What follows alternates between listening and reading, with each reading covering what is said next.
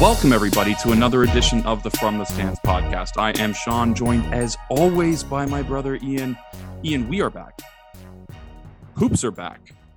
And someone else is back with us again. Please welcome our friend to the show. Welcome back. You know what? It's not even Raptors Twitter legend anymore. It's just friend. Welcome back, friend. Chris Walder, thank you for coming back. And you know what? There's a lot of things that are back. The Raptors are home, and Chris is home. He's back on the From the Stands pod. Chris, thanks for coming back, my man. Always a pleasure, gentlemen. Thank you guys so much for having me. I never, you're not the first guys to say like Raptors Twitter legend. It just makes me feel old. Like I've been doing this for a long time. My fiance probably wishes I would just stop cold turkey. But you know what? During that Raptors home opener yesterday, she was on Twitter quite a bit. So that might give me some leeway in the future in terms of, you know, not watching the actual game and just tweeting my brains off.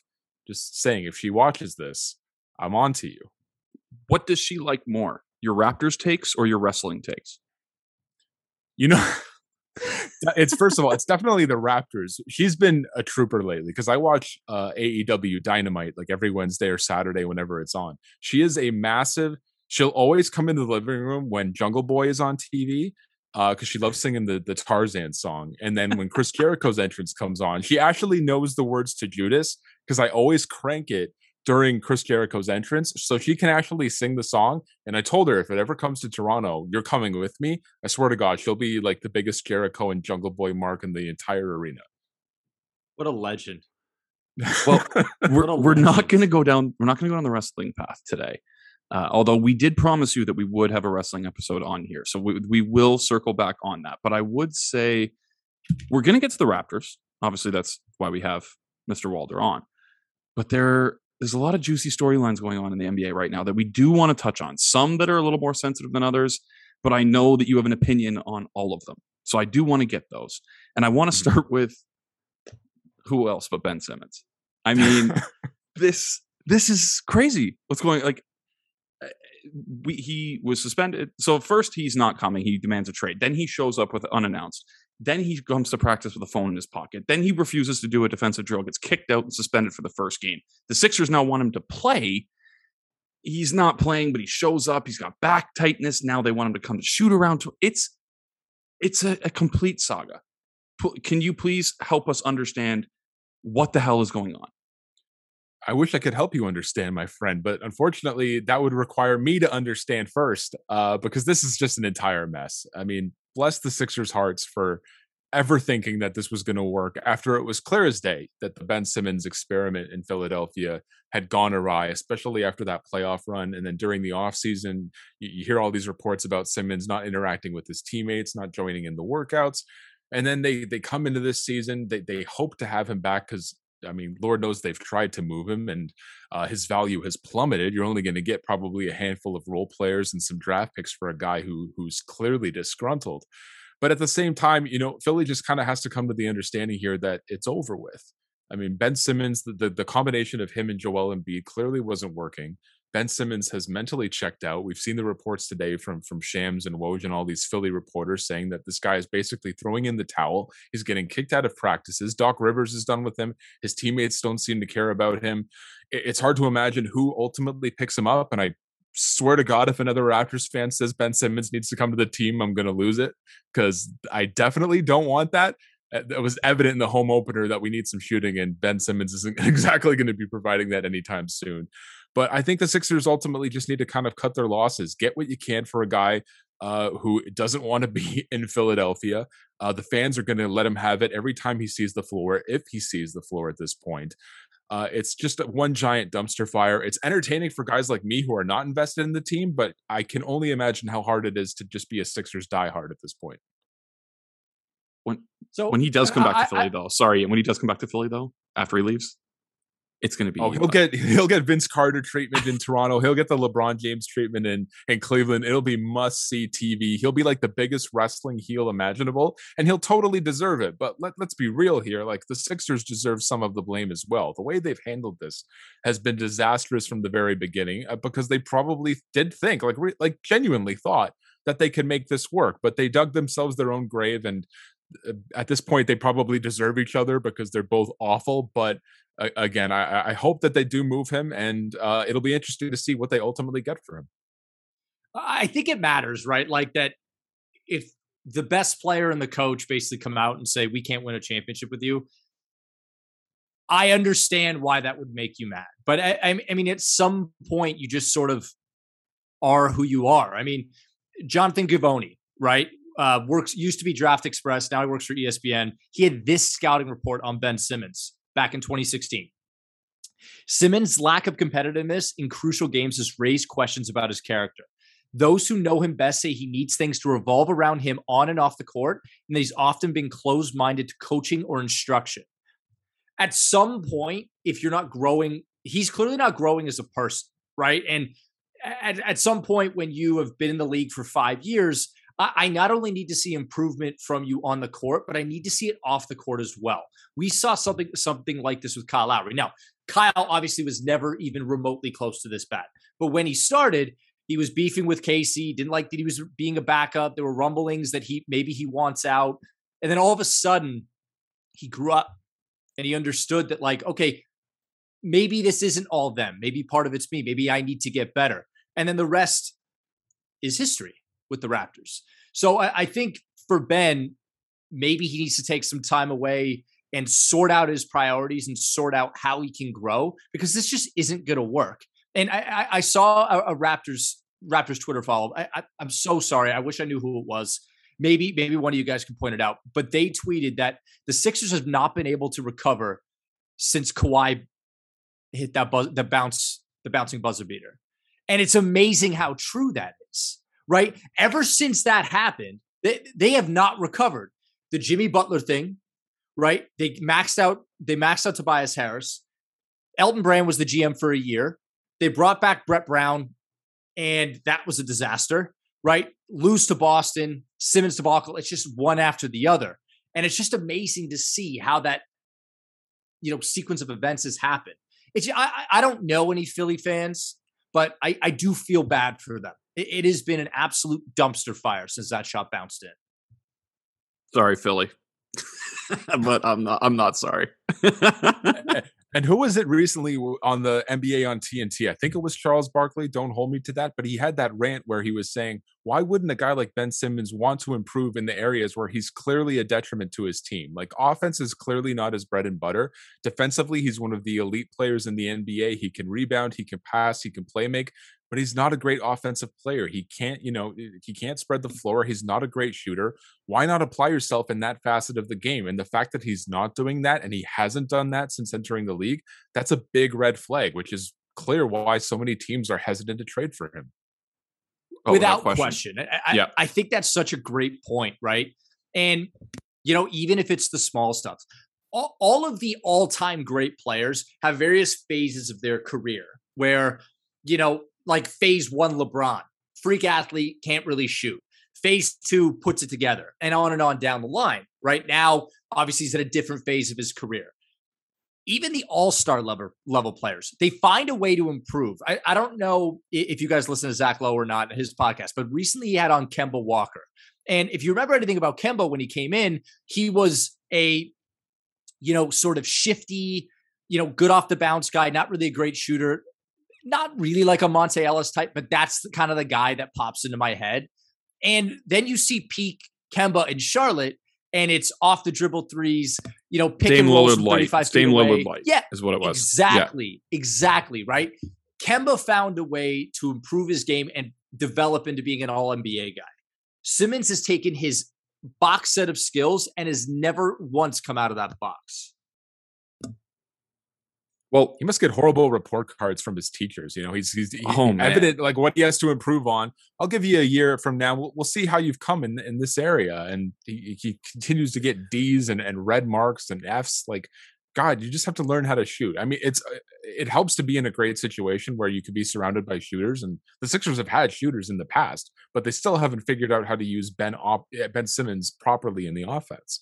Well, so again, even during this podcast, I always keep my phone on me just in case that Shams or Woj tweet breaks. Ben Simmons traded, just not to Toronto. Well, and the thing that I've always said, And everyone likes to liken him to Draymond and all this. Draymond is willing to shoot the basketball. That's the difference. We've seen how many videos of this guy in the offseason doing, basically pull up threes off of a pick and pop three, and he's hitting them in practice, and then he comes into a season and he shoots two. You have to be willing to shoot. You just have to be. And he's not. He is afraid of the moment. And we saw it last year with Giannis. Comparisons are lazy anyway. They are lazy. Of course they're lazy. But still, you got to keep a defense. You got to keep them honest at least. You got to get them, even if you're willing to shoot, they have to move, 8, 9, 12 inches closer to you in a defense, which opens up everything else around you. It's depressing. It's sad. There's a lot of blame to go around here. But you know what? I think we have enough depressing things to talk about on this podcast.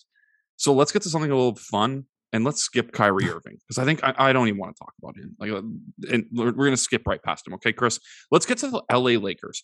I screamed from my soapbox that Russell Westbrook was not going to fit on this team. Now, to bring full circle with the Raptors, we'll talk about later, it is just one game. He was terrible. But what are your expectations for this Lakers team this year with Russell Westbrook in that spot that he's never really been in before? What's that recurring joke on social media that the Lakers are basically like the 2011 NBA All-Stars? A lot of talented people who, if this was like a decade ago, they'd be running roughshod through the NBA, and we wouldn't even be questioning who's winning the NBA championship. But the fact that this is 2021, a lot of these guys have probably seen their peak already and are in the downward trend of their careers, but there's still a loaded roster. And I think at the end of the day, any roster that has LeBron James at the helm, especially with an Anthony Davis as like your 1-2 punch, you're going to be in the Larry O'Brien conversation no matter what. But the interesting thing is having Russell Westbrook as your point guard, a guy who has clearly been a number one option, a number two option for the better part of his career. He's a walking triple-double. I forget who it was that someone in the media said that recently, that Russell Westbrook as a sixth man would probably be the ideal fit. Like, he could probably average a triple double for the second unit, and that wouldn't surprise me in the slightest bit. I think just him in that starting lineup, and again, like you said, it's only one game. You can't throw in the towel after the one game and start making drastic changes to your rotation, because that's coming from a Raptors guy who just watched his team stink the bed against the Washington Wizards. Like, no need to just kind of throw everything against the wall and start abandoning ship at this point. But with a guy like Russell Westbrook, I think him alongside LeBron James, and with a lot of guys on that roster who need the ball in their hands, I think there is a better way to capitalize on Westbrook's strengths, and I don't think at this time that the starting lineup is the place for him. And I could be wrong. The next 2, 3, 4 Lakers games, he could prove a lot. He could shut everybody up at this point. That first game was, a tough pill to swallow, and he even admitted that. And LeBron comes out with those quotes saying, don't worry, we'll hard on figure this out. Right. But again, it's Russell Westbrook. It's a guy who needs the ball in his hands, and I'm curious to see if this will work. My brain is leaning towards it not. And again, it could happen with him moving to the bench. And I think your starting point is really good, because we all know the closing lineup for the Lakers has Anthony Davis at center. That is their most efficient lineup, right? Which does open things up when you have a Russell Westbrook and a LeBron James on the court. So I do appreciate that. I think one of three things would need to happen for this to work.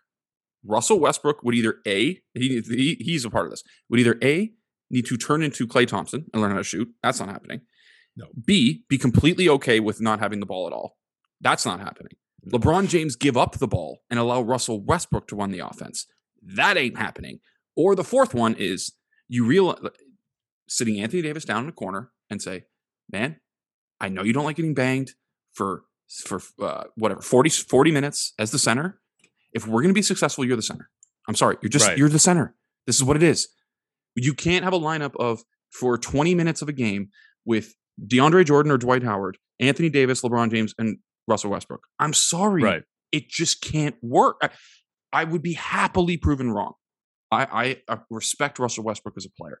I respect the fact that he goes hard every single night. He cares. Mm-hmm. He cares. You cannot take that away from him. I wouldn't wear the clothes that he wears, but hey, you know what? To each their own, and he loves it. That's my reservation: is what is going to give. And listen, this is Overreaction Thursday. We might overreact to the Raptors one way or another. We're probably overreacting to the Lakers. This is one of the best basketball players of all time in LeBron James. One of the one of, if not the smartest basketball player of all times in LeBron James. So if anyone can figure it out, it's him. He's also a little bit passive aggressive. He can be a bit pouty. So this is going to be, we talk about Ben Simmons being drama. This is going to be incredible. Winning or losing, this team is must-watch TV. Ian, we want to get to one more quick topic before, but I want to give you an opportunity to weigh in on the Lakers. Before, Chris, just know the next topic, we can just mute our mics for like 5 minutes because Ian's got thoughts. So the only thing I'll say about the Westbrook thing is let's give it time, right? I mean, we say this Davis play center thing. We say that about a bunch of things. You know, Milwaukee should play Giannis at center all the time, because he literally becomes one of the 15 best guys of all time when that happens. So, you know, it's going to come. It'll happen. DJ will make his way to the bench. I just give it some time. My biggest issue with the Westbrook trade isn't that it's Westbrook himself. It's the amount of guys they needed to give up to get there. So, right. You know, KCP. We literally saw like 12 of them last night. Yeah. Yeah. And like KCP, he's fine. 7th, 8th man, but can defend and can shoot a little bit. Kuzma, to me, I thought he was really good in the first half last night for the Wizards. Again, rotation guy. Harrell, back end rotation guy. But again, you know, you're pulling guys from your rotation, you're replacing with minimum guys. Like that's only going to take you so far. Other than that, you know, I just want to say, like, let's give it some time. Agreed. Let's see where it nets out. And look, this Lakers situation was always going to take a little longer to sort out, right? I wouldn't be surprised if there's a lot more tweaking, especially around the edges this time around. At the end of the day, in the regular season, if this is going to be a powerhouse in the regular season, Anthony Davis needs to be that dude. So, Chris, I don't normally do this with esteemed guests like yourself, but I'm going to pose a question to my brother for a topic here, because it revolves around DeAndre Ayton, who Ian was very vocal about not getting the max, the 5-year max that was available to him. And Sarver and the Phoenix Suns decided to give Mikal Bridges, Landry Shamet, individuals like that, good money. So, Ian, DeAndre Ayton, you came to me and you said he deserves the max. My thought was, what? No, he doesn't deserve it. And you laid out what? What was your argument? Because you were right. How many centers are there that in the biggest games on the biggest stage can remain on the floor at all times? And on both ends, right? This isn't a mix and match thing. How many centers are there? 4? 5? Right? The list is very, very short. So Ayton is very clearly one of those guys. And if it wasn't for Giannis legit putting the best playoff performance in the finals together that we've seen in over a decade, right? This was Shaqness, what we saw. It took that to sort of knock Ayton off, right? And that's not because Ayton's thrown up 35 and 12 or anything like that. It's because all of the things that he brings that team. Signing Mikal Bridges, I'm good with. It's laughable he got $18 million more than OG Anunoby, but that's just because Masai is a goddamn legend for that. How we're paying campaign, and they went out and they got JaVale McGee, and we're Landry paying Shamet, who I mentioned. That one. Mm-hmm. We're paying Shamet. Like, what is it that we're doing? Right? And at the end, what this comes down to is this is Robert Sarver being Robert Sarver. If you look at the landscape of the league, there's 4 or 5 guys that can make an impact on the floor at any stage of a high impact playoff game. And he's one of them. Like, and that matters. That matters. And he's like 23. 22. What are we doing? 22. And you're going to take a guy over Luka Doncic and Trae Young and not give him the max after he has. It's not like this guy's been a disappointment. He's been good. Oh, he's delivered. He had a PED suspension, right? So there's that. But again, Chris, I'm going to throw to you here quickly before we move on to the Raptors. But I literally went, no, he's not a max guy. But then when you break down that position, to Ian's point, he's kind of a do-it-all. He can stay to that point. He doesn't hurt. When he's on the floor, he does everything pretty well. He's not a great defender, but he's pretty good. He's not an all-world offensive player, but he has great footwork, good post game, can shoot a little bit. If you're not going to give this guy the max on this team when you're going for it, and what you want is you want that team to stay together, like, what does this do? Now you're telling your number one overall pick from 3 years ago, no, you don't get that money as you're trying to win the title. Yeah. You're trying to win the title. I mean, DeAndre Ayton is clearly a building block for that roster. And like you said, a great point. Them picking him over, the Trae Youngs and the Luka Doncic's of the world. Like, you clearly need to be investing in this guy. And that finals was, so to speak, his coming out party to the rest of the NBA, as it was for the entire Phoenix Suns roster at that point. I'm not quite sure how much Phoenix believes that DeAndre Ayton's success throughout the regular season and the playoffs was attributed to Chris Paul being there, because Chris Paul really did make Ayton look like $1 million. And before that, Ayton was a very consistent big in the NBA. Like, he can get 18 and 10 quietly. Yeah, he was fine. He was fine. Like, he would put up the numbers, but you wouldn't necessarily know he was out there. And I don't know if that was a good thing or not. He was just kind of like a quiet efficiency. Like, you would look at the box score and say, well, DeAndre Ayton had a pretty good game. How much did that impact the game pre-Chris Paul? Who's to say? Not very much, because the Phoenix Suns were not a good team before the bubble and before Chris Paul entered the picture. You absolutely need to be paying DeAndre Ayton the money.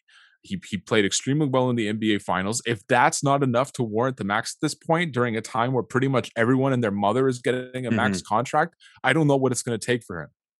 And I don't know what the end game is. So you don't give him the max now, but then he has a good season and you give him a 3-year max in the summer. So you lose 2 years on a 22-year-old. I mean, there is no untradeable contract in the NBA anymore. We saw John Wall get traded. Like, there is no untradeable contract. To me, I was very much like I'd put it this way, Ian, you can have the last word. I would put it this way. To me, he's not a max player, but he should get the max. That's the way that I would describe it. That's the way I would describe it. Ian, last word. He's undoubtedly a max player. He's 23, and what he did to Denver and mostly the Clippers in the playoffs last year, that's enough. That's enough. Like, forget how he's hanging with, like, King Giannis right now, right, in the playoffs. Forget how he's hanging in with that. No backup center. It's him on an island. How he's hanging with that, switching on the perimeter and everything else. I'm sorry, that's a max guy. And you know what? I feel bad for Phoenix fans, because you spent a decade after the Steve Nash era being dog shit. And they finally have this good fortune come their way, make an incredible finals run, and then and they could do it again. And and this is what we're talking about. I agree. The takes are getting hot, man. Sean had to take off his shirt. Like, that's just evidence there that this podcast is getting fiery. Oh, I'm sweating. Should we pivot on what segue can I use? The opposite of fiery. Let's pivot to game 1 of the Toronto Raptors NBA season. You know what wasn't the opposite of fiery? That entrance, that opening. Man, was that amazing. Just seeing the fans in the building. You guys are more hoops heads than I am. I'm more on the hockey side, although I love basketball. It honestly, the first thing I thought of, because I have to bring everything back to the Leafs, was like, God, I wish the Leafs had a crowd like this that just eats, sleeps, breathes being loud and engaged. And the Delano Banton ovation and the entrance, it was incredible. So Chris, really quick, watching that opening after being away for so long, what did that feel like to you? Even though in order to get in the building, you'd have to take like 4 mortgages out on your house. It was special, man. I mean, as a Raptors diehard, a guy who used to work for the team, like having been at, the Air Canada Center, the Scotiabank Arena for so many Raptors games in the past. And we take things like this for granted. We had to watch an entire season of this roster play in Tampa, and it simply wasn't the same. You get these diehard fans back into the arena. The first game back in Toronto, we had to wait longer than any other fan base in the entire association. And it was just the videos, the crowd reactions, like the little things, like hearing Delano Banton's reaction that he got from the fans. So them mentioning Rexdale, Herbie Kuhn and the guys dropping that reference. Like, it was so cool. it was a heartwarming moment. You could see the players themselves were just ecstatic to be back in front of like actual Raptors fans and not the fake ones out in Tampa. It does worry me a little bit because I mean I'm trying to get tickets these days myself, and it's kind of emulating the Maple Leafs formula of only the top 1% in Toronto can actually afford to go see a sporting event these days. I hope it doesn't get to that for the Toronto Raptors, because there were stretches during the game, admittedly, where the fans were just not into it, and the team wasn't playing well. But Raptors fans in the past, they can elevate this team just with a solid reaction, and that wasn't the case until the Delano Banton half-court shot, and then they kind of rallied late in the game. Like that was like the peak moment where things started to rally, and of course the fourth quarter was their best quarter of basketball. But ultimately, I'm going to remember this night fondly just for the fact that it's Raptors back in Toronto where they belong. Canada's team, Toronto's team, we the North, the sixth, the whole shebang with this team. I'm looking forward to the rest of this season, and I'm looking forward to just not having any expectations. I'm looking forward to this roster just kind of developing, see who stands up, see who elevates their game, see who's going to be the cornerstones of this franchise for the next 3 to 5 years. I'm not afraid. I shed a tear. I legit had a couple tears come down my right eye. Like it was just, I get it. It was that like this team won a title. Danny Green still doesn't have his goddamn ring. Like that's how long this has been. He's like he came for a preseason game and he's like, nah, I'll wait. It's cool, man. They also didn't get the heroes goodbye that they deserved, that title team, because they went to the bubble immediately. Yes. And I'm sorry if the world doesn't end because of COVID. You can't tell me, you cannot convince me that team doesn't beat Boston and then beat Miami. Right? Whether they beat the Lakers is a completely different discussion. But I have no reason to believe that in another timeline, we're talking about a back-to-back finals appearances. And that sort of stinks. And look, Pascal was clearly not his best self. And we were 3 possessions away in Game 7 in the bubble to go into round 3 anyway. There's nothing you could say to me that could tell me otherwise. Last night was special. Who cares about the score? As Chris, you said, it's so great. There's no expectation. And, that's kind of nice. If they play great and make the playoffs, amazing. If they stink, but their young guys are developing and we feel good about it and all it is good vibes, I'm good with all that. So am I the only one on this podcast that had expectations coming into the season, Chris? Because I did.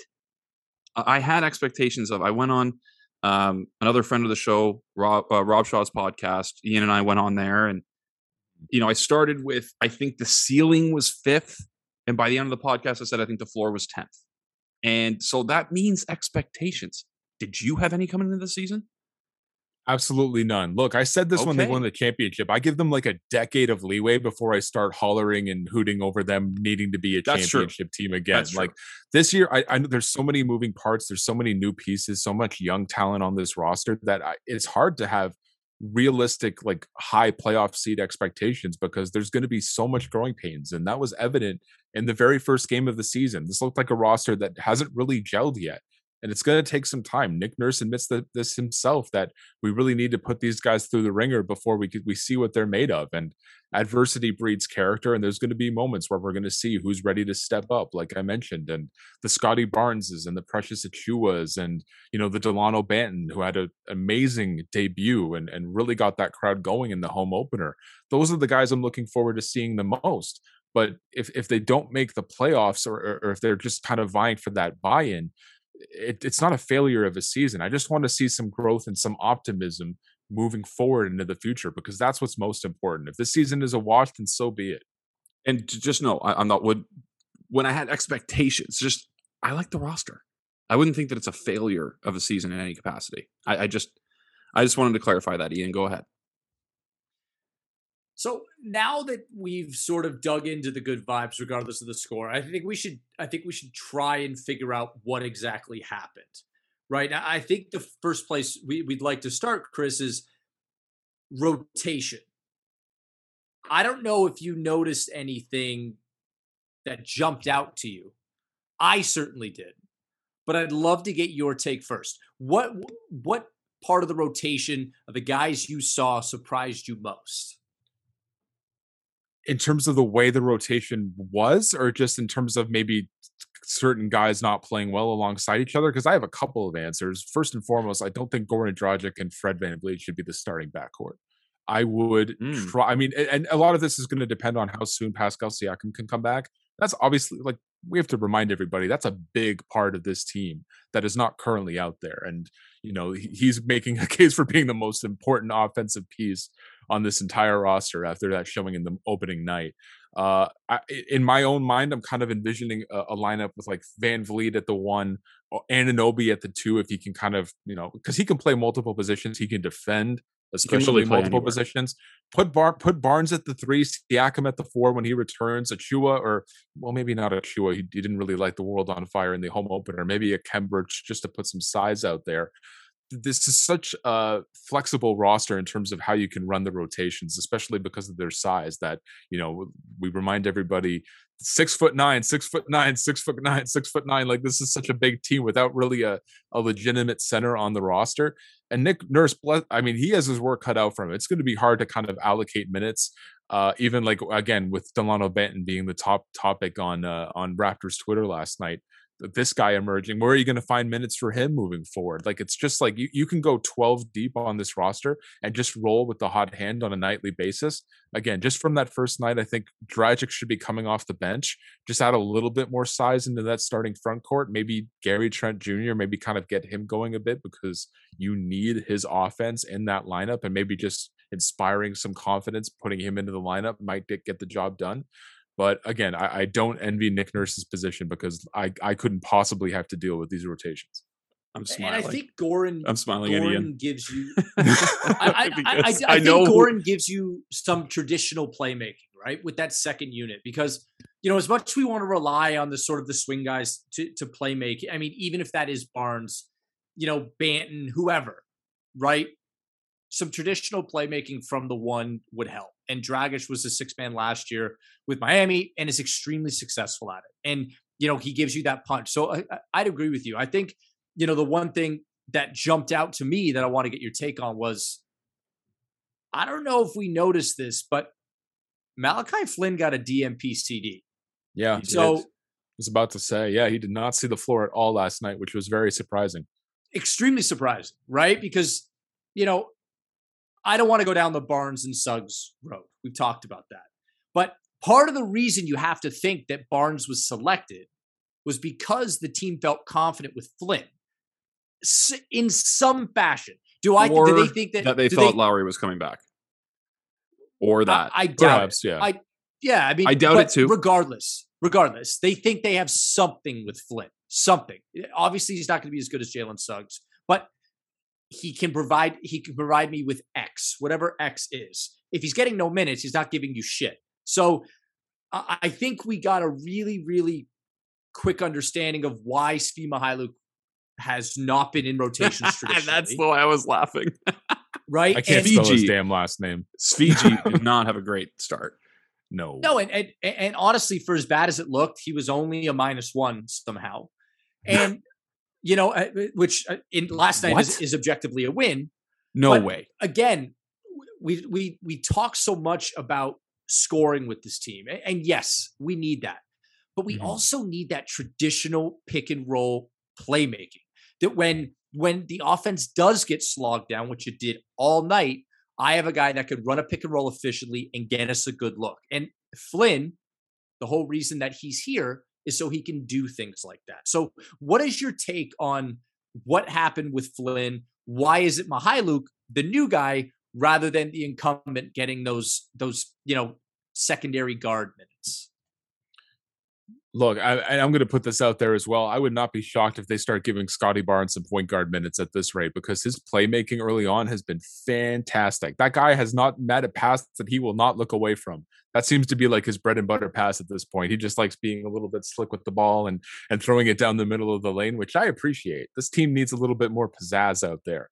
Malachi Flynn, I'm not too worried about. He's still a project at the end of the day. I think he is going to get some playing time when push comes to shove as we get deeper into the season.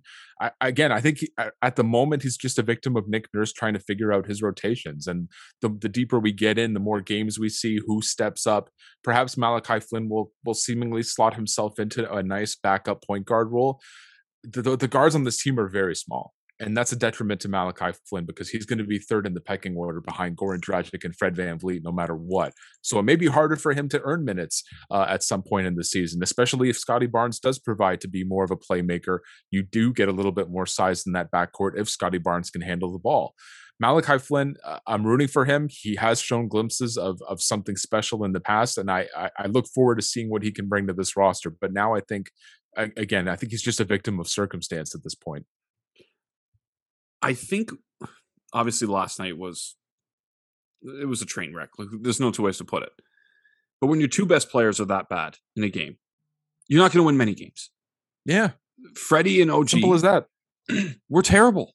It just says what it is. They aren't terrible basketball players. We know that. They were terrible last night. OG was bad offensively. Scoring. And I'd say yes. And I'd say with his shot selection.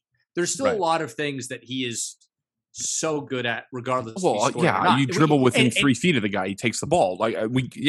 And he can have back. When we had Kyle Lowry and Pascal Siakam. By the way, if there was ever a time that we need to appreciate Pascal Siakam, it's after watching that, because Siakam saved us from that a ton last year.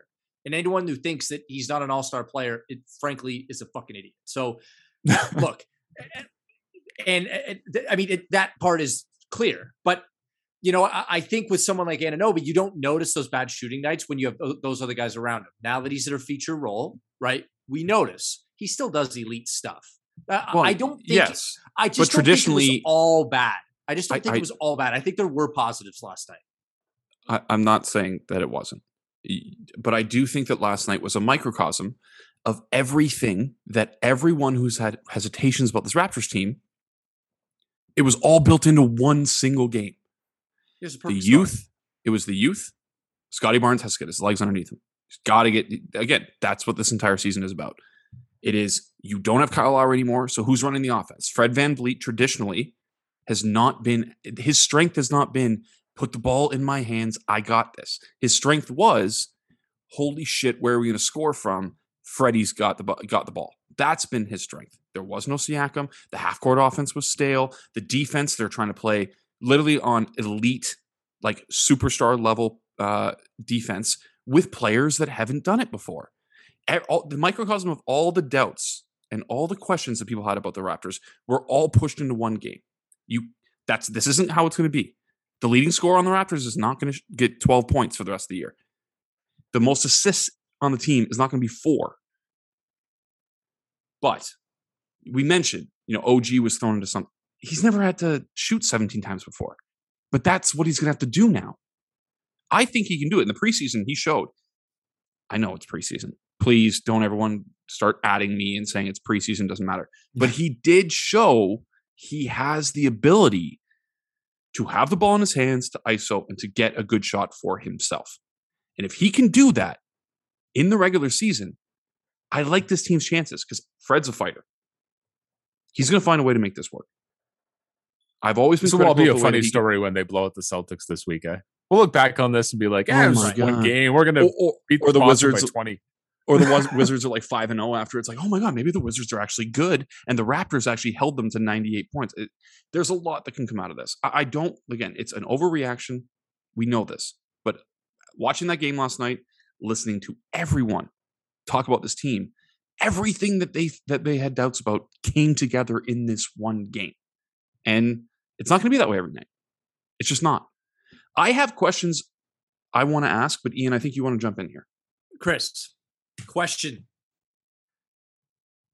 that frankly we need an answer to. We thought, and I think the organization thought, that if we stack the deck with enough mid-size guys, 6'7", 6'8", 6'9", that we can make up for that lack of size in the interior. Last night, based on how the Wizards were living in the paint, that may not be sustainable throughout the year. So tell me, what is your preference between Precious and Kem? And do you think a platoon like that can work for this season, or do they need to go get somebody? I have my doubts. I mean, it's not very often that you see the biggest guy on a roster being 6'9". Ideally, I would like to see Kem Birch be the starter. He's more of a banger than Precious Achiuwa. I think Precious is more finesse. I think he has shown some junkyard dog in him in the past, but Ken Burch is that guy right now. I would trust him to defend larger, stronger bigs than I would Achua. And I like Achua in the second unit. And I also just like Ken Burch because his mom came on my podcast. So shout out to Wendy Sparks as well. That was a fun episode. But yeah, if I'm running this rotation right now, I put Ken Burch at the 5. I bring Precious Achua, try and come up with this like high octane energy second unit that you can run out. You can run out on the floor, trust them to give you some good offense, maybe not so much defense. But again, you can trust the starting lineup to kind of handle that in that capacity. But yeah, I would throw Burch out there because, you know, the Joel Embiids of the world, the Nikola Jokic's, the Dwight Howards, the big dudes that you're going to have to stop. Achua is not going to cut it. Burch is at least your best option. So I'm going to ask an uncomfortable question.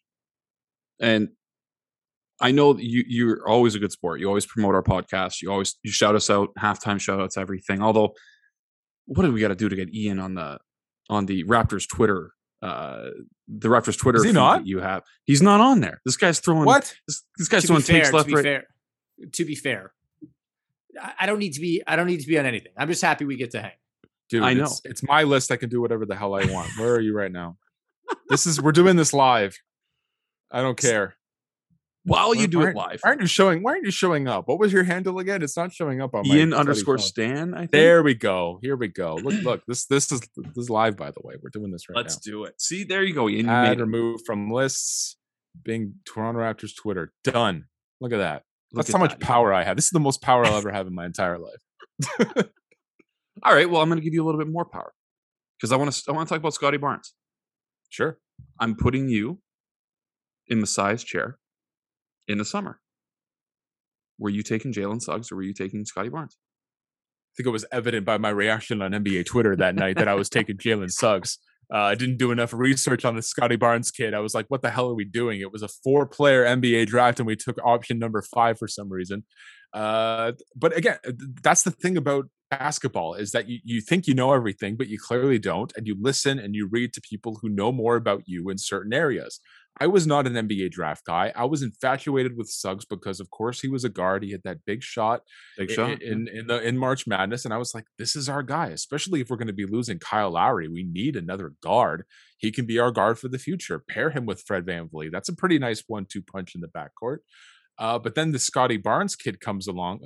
He's like his energy, his presence, the biggest smile on his face all the time. Everybody loves him. He's happy to be in Toronto, which you don't see a lot from certain players. He made Goran Dragic be happy to be in Toronto. Like to do him that and Goran Dragic are like the new buddy couple. Like it's amazing. I love it. Like how fast those two have bonded. I love the potential of Scotty Barnes. And look, Jalen Suggs had a horrible preseason. People need to stop. I mean, like you were talking about earlier, it's the preseason. Don't overreact to some of the numbers that were being put up. OG Anunoby was killing it. He's not going to be that every night for the Toronto Raptors. And Jalen Suggs is not going to be a disaster for Orlando every night during the regular season. But I do think at this point, after listening to people who know more about college basketball and who know more about these prospects, I like Scotty Barnes' ceiling a hell of a lot more. This guy is already showing so much to his game that I didn't even think was possible this early in his career. Like the passing for starters. I mean, holy shit, this guy is throwing some incredible dimes. His presence on the floor is incredible. The guy was the leading scorer. I mean, look, 12 points. It was a horrible offensive night, but he led the Raptors in scoring. Led the Raptors in scoring. He did have 6 turnovers, and that's going to come with experience. Those numbers will come down. But I'm so excited about Scotty Barnes. I'm excited about Banton to a lesser extent, but Scotty Barnes gives me kind of. I mean, you hate to bring up Kawhi Leonard's name, but he kind of fits that mold, like that archetype, especially with the hands, the length, the size at the forward position. I'm not saying he's going to reach Kawhi Leonard levels, but if he even comes close to any of that, then hot damn, that was a great pick. But I think he's already shown a playmaking acumen coming out of college that's leaps and bounds ahead of what we saw from Kawhi or anything like that. Now, he's not Kawhi. I think that we can say that pretty definitively at this moment. He's a fucking rookie. It's what he is. We don't know. I will say this, though. A piece of advice for Scotty Barnes and a cautionary tale. My piece of advice is chill on the no-look passes right now. Like you are in the NBA trying to win basketball games. Don't listen to Sean. Those are amazing. I need some highlights on Twitter. Just chill. No, we need him to have fun. That's part of who he is. Do you know what's fun? Winning. Winning is fun. No look passes to turnovers that lead to who loves no look passes? Fun. LaMelo Ball. Would any of us tell LaMelo Ball not to be LaMelo Ball? No, because that makes him who he is. Anyways, then you shouldn't be the GM. Well, I'm not. I let Chris. Ball. I let Chris be the GM. Me too. And so I said this on Rob's podcast. Can anyone be this happy? Like, I love it. He's in the NBA. He's living his dream. He's happy. I love it. I guess a guy with 2 kids, 2 dogs, fucking problems. Like, I guess I'm just a bit of a skeptic around positivity as a whole. The way he runs worries me. I'm just going to put that out there. The way he runs does worry me. He's very flat-footed when he runs. It's not agile. It seems hard. But what doesn't? Yeah, it's not like this guy's breaking ankles, getting into the post. Who's getting by him? I know. This. What I would say from a positive perspective, again, his playmaking is incredible. That sky hook for his first basket, so nice. I literally caved into my chair. I'm like, oh my God, if you can unlock that this early. That's his Hall of Fame video right there. That is literally a grown. That's where it started. That's a grown man move. Yes, it's over Danny Avdija, but it's a grown man move to be like, oh, I'm this tall and I'm this long and I can just go like that. I thought that was incredible. By the way, speaking of another Wizards high pick that's not going to work out, Danny Avdija. I think that he's going to be really, really good. I hope that they don't put too much on him to start, and I want them to utilize Goran Dragic more. But speaking of guards, Chris, Delano Banton. Just go. Delano Banton. Rexdale, baby. Rexdale. The new Bruno, but better than Bruno. He's the new fan plays. Favorite. He's he gets off the bench. That first basket, my God, a half court shot. You're from Rexdale. You're a city boy. You get that reaction. He probably would have been living the dream if his night ended and began and started with and ended with that reaction, because the fans love this kid. Local kid. He goes out there. He gets some minutes in what was a blowout game at the time. His first basket is this 3-pointer from half court to end the quarter, and then he has some sick dimes. He's rebounding. He's playing defense. He's just. You can't help but root for somebody like this, because he's the epitome of just living the dream. Any kid from Toronto who's ever picked up a basketball has wanted to be a player for the Toronto Raptors, and he's doing it, and he's playing well. Again, it's one game, and Lord knows we overreact over one game all the time. Of course, yep. But let the kid have his moment. That's the one thing I'm going to remember most from the home opener. It's not how bad the Raptors were on offense. It's not how much they struggled against a mediocre Wizards team. It was Delano Banton living the fucking dream. We're talking about overreactions, Chris. I'm talking about how a rookie who's barely old enough to drink in this country is not running on the balls of his feet enough. Okay, so yes, I completely appreciate. Yeah, you're looking way too much overreactions. I'm getting way too deep. I also think Yuta would have really helped last night. I think that would have been a good moment for him, where it's not Fiji. It is Yuta coming in, providing professionalism. Ian, do you want to get gives to Gary? Nothing. Udin gives you nothing but positive energy and juice no matter what, right? And those guys always help you. I think the one thing I would say about Bant is that he came – this is so hard to do. He came in as a rookie, a second-round rookie, but a rookie, and looked like a rotation guy, right? I don't need to get carried away. He looked like a rotation guy. He looked like he belonged. He didn't look like anything was too big for him. And by the way, no one would have blamed him. He had 40 people there last night. So absolutely no one would have blamed him. And he came in and just looked like a rotation guy. Quick non-Raptors update. The Heat are currently smashing the Bucks, 63-38. Kyle Lowry is 0 for 5. So not a great night for a former Raptor so far. But the team's winning and that's what Mr. Lowry does. Well, he's honoring his former team by not hitting a shot. Yes, but he's also honoring his former team by beating Milwaukee. That too. Wonder how many charges he's taken tonight. I hope you gotta find it. Don't look at the box score. It's not there. Oh, I love him. What a legend. Last one on the Raptors, and then we just got some quick hitters for you. Sure.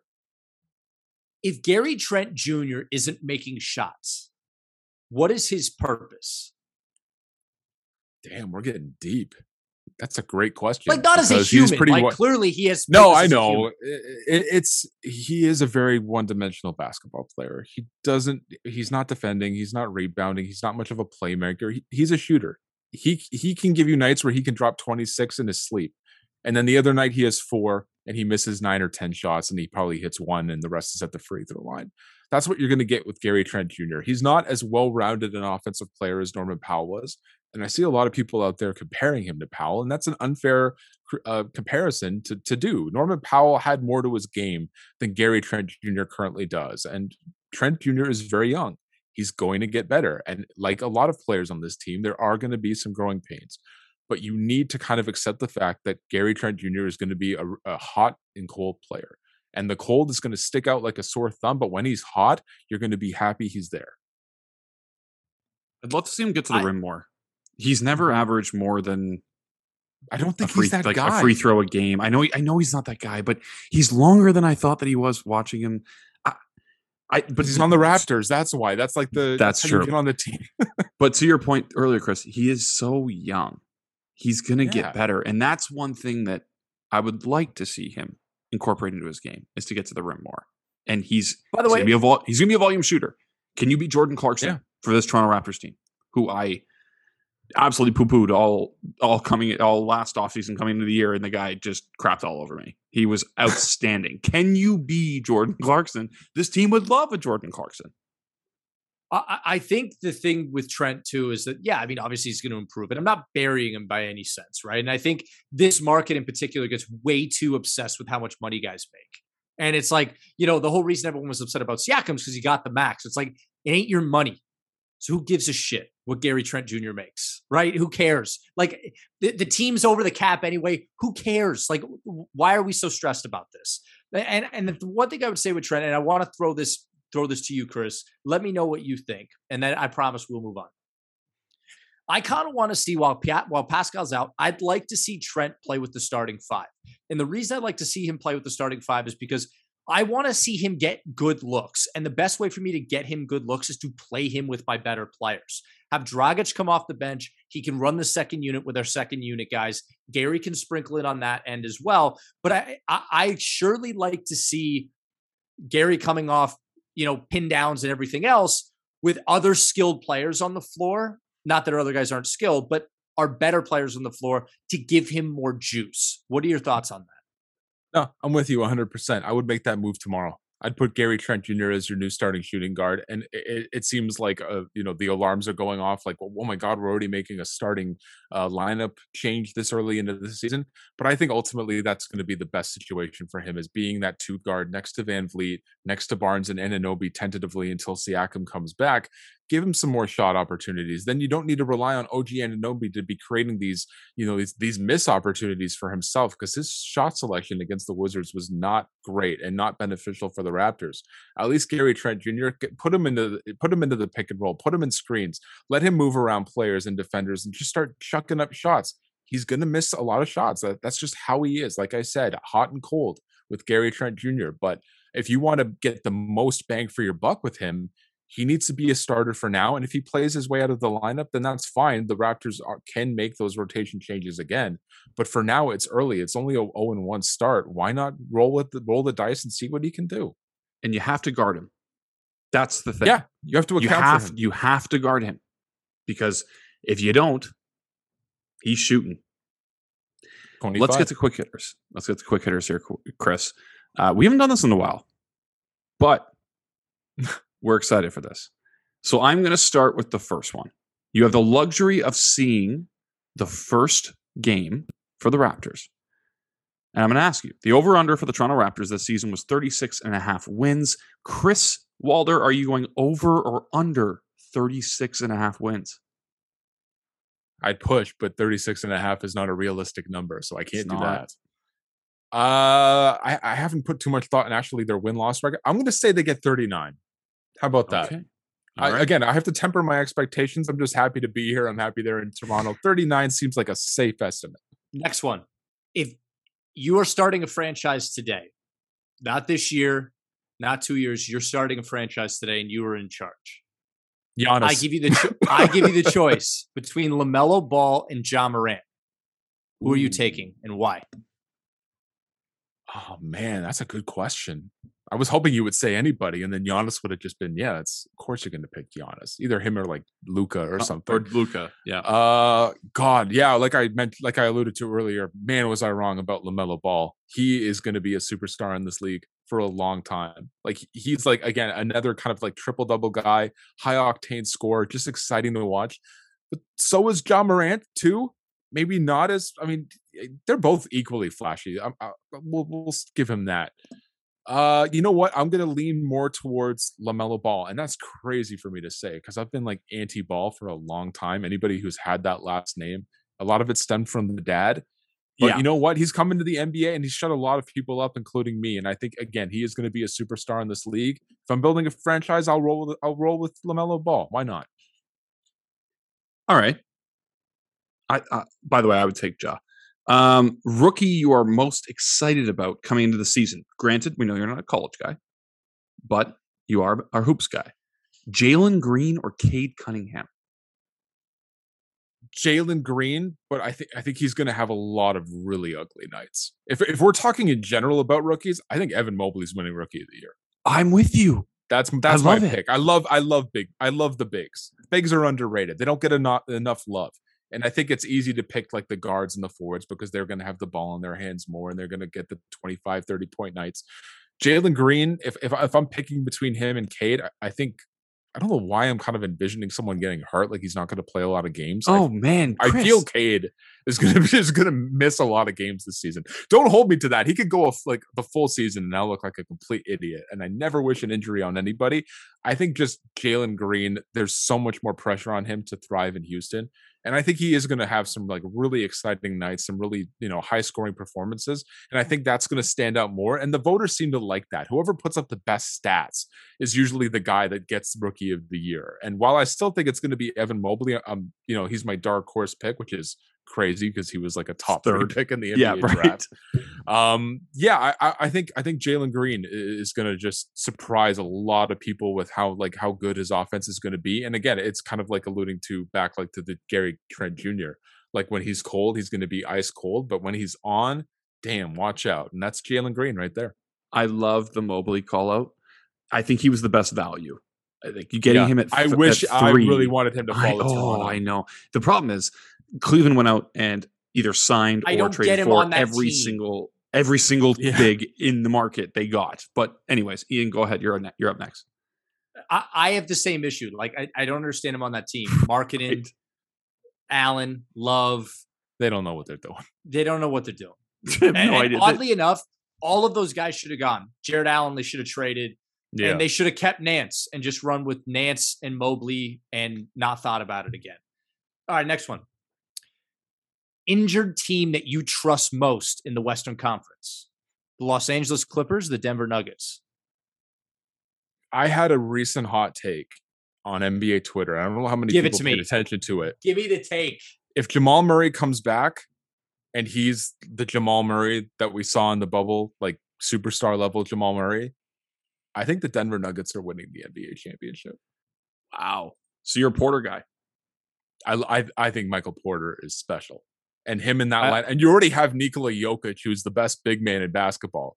Jamal Murray is instant offense. Michael Porter is your three. Like, if they come together and the most important thing is staying healthy, don't be surprised if Denver in the loaded friggin' Western Conference. If I had to put money down right now, they'd be nice value as an NBA championship pick, the Denver Nuggets. I completely agree. Yeah, me too. I completely agree. Me too. I think they're an over in their win total without Murray. Yeah. Right? I think Jokic, Porter, and Gordon, that they just fit and they work. Yeah, so, very nice. Yeah, I'm with you. All right. Who finishes third in the East, Chris? I think the top two are pretty chalk. Assuming Milwaukee and Brooklyn. So who's third? Miami.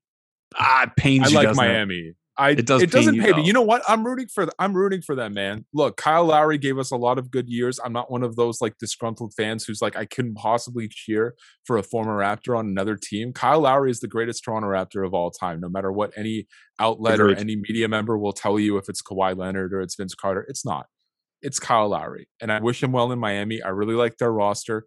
Especially if Victor Oladipo can give them remotely anything at this point in his career after everything that he's been through. I like the PJ Tucker pickup. Jimmy Butler is one of my favorite players in the league. Bam Adebayo, I mean, the ascension he's come to as a elite level big in the NBA. Miami, watch out. They're going to be one of those teams that finishes high in the standings, and then when you see them in the playoffs, you're going to be like, oh, I know it's going to be one matchup you do not want. Exactly. But to be fair, you didn't cheer for the Clippers when Kawhi left, right? The Clippers? Who are the Clippers again? I don't know who you're talking about. Kawhi Leonard? What? Who's that? No, I love Kawhi. I love Kawhi too. Fake yeah, of course championship ring in my bedroom because of Kawhi Leonard. So it's all good. All right, last one, Ian. All right. Who is Chris Walder's guy to watch this year? And it has to be a non-Raptor. And it has to be a non-Raptor. Ooh, God, I can't give like the. It's Luka Doncic, of course. Like personally, he's like my favorite player to watch. I find him so entertaining. But in terms of the player to watch who's not a Toronto Raptor, it's definitely not Kyrie Irving because I don't think a lot of people are going to be watching him this year. That's for sure. Again, it's kind of like a safe bet. Kind of going back to the Denver Nuggets, Nikola Jokic. And he when he won MVP, a lot of I see a lot of comments. I'm on NBA Twitter way too much. People like shit on Nikola Jokic for some reason. Like he's just kind of like this overrated big man. Like, are you friggin' kidding me? Overrated big man. I've seen some bad takes about Nikola Jokic on my Twitter timeline. I don't know. I don't want to call out anybody, but I have seen some haters of Nikola Jokic. But he's like the main reason why I think the Denver Nuggets are going to win the NBA championship. I'm very old school in my basketball fandom. I grew up loving bigs. Hakeem Olajuwon and Tim Duncan are my two favorite basketball players of all time. I love the back to the basket. I love the mid-range game. I love the hook shots, like everything that becomes with being like a true power forward and center in basketball. I gravitate to that. Nikola Jokic is that tenfold. He is like a guard in a center's body, but he could still play as a traditional big man, which I really appreciate. Like if you need him to bang down low, if you need him to get rebounds, but he can also throw, like we've seen his assist numbers. It's amazing. He's an outside shooter. He can literally do everything that you need and more as a big man. And I respect that. It's just a shame that he's a Denver Nugget because not a lot of people get to see him on the regular. So I think we should all give our answer here. First and foremost, anyone who slanders Nikola Jokic deserves a block from Chris Walder. Get out of here. Exactly. My answer is Trae Young. I was not a fan of his. Answer. I was not a fan of his. But he walks into every building and every away game and wants to make 75 enemies as he walks in that door. And he's not perfect. It's an adventure. I like adventures. I like fun. And in saying that, I have reservations about Scotty Barnes, who is the most fun person alive. But to me, with Trae Young, that's mine. I can't wait to watch him. Ian, who's yours before we sign off? I mean, the obvious one is Steph Curry. Oh, yeah. He's just the best. And honestly, he's my pick for MVP. But I mean, to not go the obvious route, I think if we're going to, I'm intrigued by those swing guys, like the guys where if they hit, look out. Michael Porter Jr., we already talked about. That is a good one. OG. Memphis with Jaren Jackson Jr. That's another one. Paid him $105 million. If that hits, where do they end up? And, honestly, I think too, I'm interested to see how it goes in Chicago. Obviously, I'm not going to subject myself to all those games. But I think for me, as much as it pains me to say, it could be one of those Boston guys. Because if Tatum hits like that level, it may not matter what the rest of the team looks like. They could be the 3 or the 4 seed. So those are sort of my guys. But I think honestly, my big pivot guy to watch in the East is Tatum. My big pivot guy in the West to watch is Jaren Jackson. Love it. Chris, you've been very gracious with your time. This was fun as it always is. Please, everyone, make sure that you are checking out the Walder Sportscast. Make sure you're following Chris on Twitter if you aren't already. Give your head a shake. Chris, thank you so much for coming on. This was a lot of fun. Ian, why don't you sign us off, buddy? Just feels great to be back. Thanks, everyone, for listening. Thank you so much again to Chris for coming back on.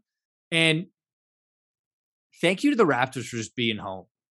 Thank you. It means a lot to us. Appreciate you.